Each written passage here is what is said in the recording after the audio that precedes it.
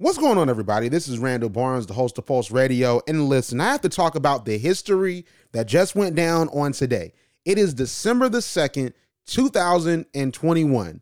And none of us knew that today, on a pretty off NBA night, you never thought that you would see history on tonight. But see, this is the type of history that has to be documented. Because a lot of folks, they say, hey, Wilt Chamberlain scored 100 points, but where's the footage of it? Did it really happen? Well, we're going to document it right now today because, ladies and gentlemen, have something for you. We have the worst loss in NBA history by a whopping 73 points. Congratulations to the Oklahoma City Thunder. Congratulations to them because y'all made history. What the world? What in the world was going on with the Oklahoma City Thunder in this game that I'm pretty sure no one outside of the confines of Memphis really watched? And I have League Pass. I would have wanted to watch this game, but we know that Shai Gilgeous-Alexander, and prayers up to him, I hope he's doing well. He got hit a lot in his last game. They have him in concussion protocol, so he did not play on this game. And of course, Ja Morant on last week got injured when the Grizzlies were playing the Atlanta Hawks. He had a very scary non-contact injury that we were praying wasn't anything serious, like a torn ACL or a muscle tear in his leg, but it turned out to be an ankle sprain. So I would have loved to have seen Shai Gilgeous-Alexander versus Ja Morant, but I'm like, man, this ain't going to really be a game. This is not going to be anything interesting to watch. It's probably going to be a very low-scoring game. It's probably going to be close, but I'll just catch the highlights afterwards. I'll watch the condensed game on League Pass, whatever. But listen, I'm watching the Saints versus the Cowboys. I'm watching like the Bulls versus the Knicks on NBA TV. And I happen to look because I want to see if Chris Paul's playing with the Suns because, they have the big matchup that's now going to be on national TV against, the Warriors, the Suns. So I'm like, man, let me see if Chris Paul's playing, right? So I look and I'm like, wait a minute. Does this say 79 to 152? And I'm like, oh man, I'm sleepy. It's time to go to sleep. Had a long week, been working. But is this really true? And yes, it was. Let's just go through the game so y'all can know what was going on, man. So out the gate in the first quarter, Oklahoma City wasn't hitting on nothing. They were outscored in the first quarter 16-31. And then in the second quarter, if you want to be honest, that's when the Grizzlies started taking off. They beat them down. The Grizzlies beat the Thunder down 20-41. And it was just terrible. Then they come back. You think, all right, man, listen, we're not going to go out like this. We're going to cut the lead down, get it within single digits. The Thunder, led by Lu Dort, they're going to put it together, make it happen. That did not happen. They scored 26 points. They scored a little bit more than they did the first two quarters. But once again, Memphis put 41 on their head in the third quarter. So literally, they scored 82 points within two quarters. Help them, Jesus. Where's the defense? Do they even know how to spell defense? Well, we playing 2K and the controller stopped working. Have you ever had the moments where you stop playing to go get a snack, get something to eat, or use the restroom, and you thought you paused it, but you didn't, and then you keep getting 5-second violations, and then the other team gets the ball, you come back, you down by 100, and it's the fourth quarter? Like, did that happen tonight with the Grizzlies? Like, were the Grizzlies playing the Thunder on rookie mode? Because these are questions we need to know. In the fourth quarter, I started sort of checking out the game at the end. It was a point in time where it was like halfway into the fourth quarter. They only had 5 points up to that moment. They ended up scoring 17 points in the quarter, but they gave up 39 points.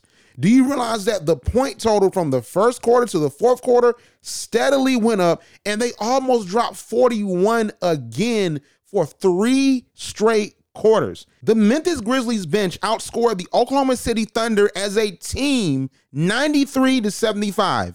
Yes, you heard me right. You had 6 players in double figures on the bench, and you had 3 guys from the starting lineup that had double figures. You had Jones at 10, Jaren Jackson at 27, Brooks had 11.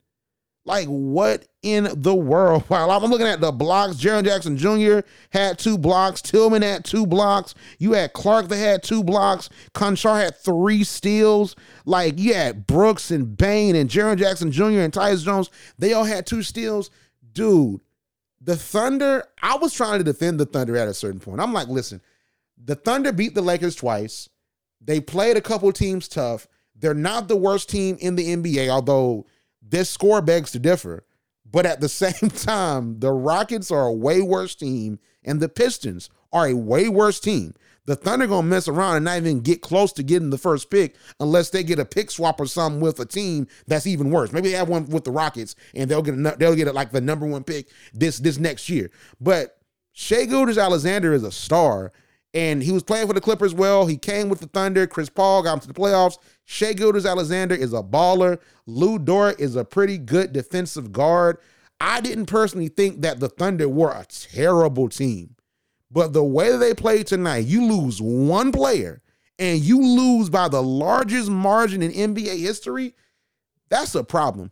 But is it really a problem? Because the Thunder, they're not trying to do this to win.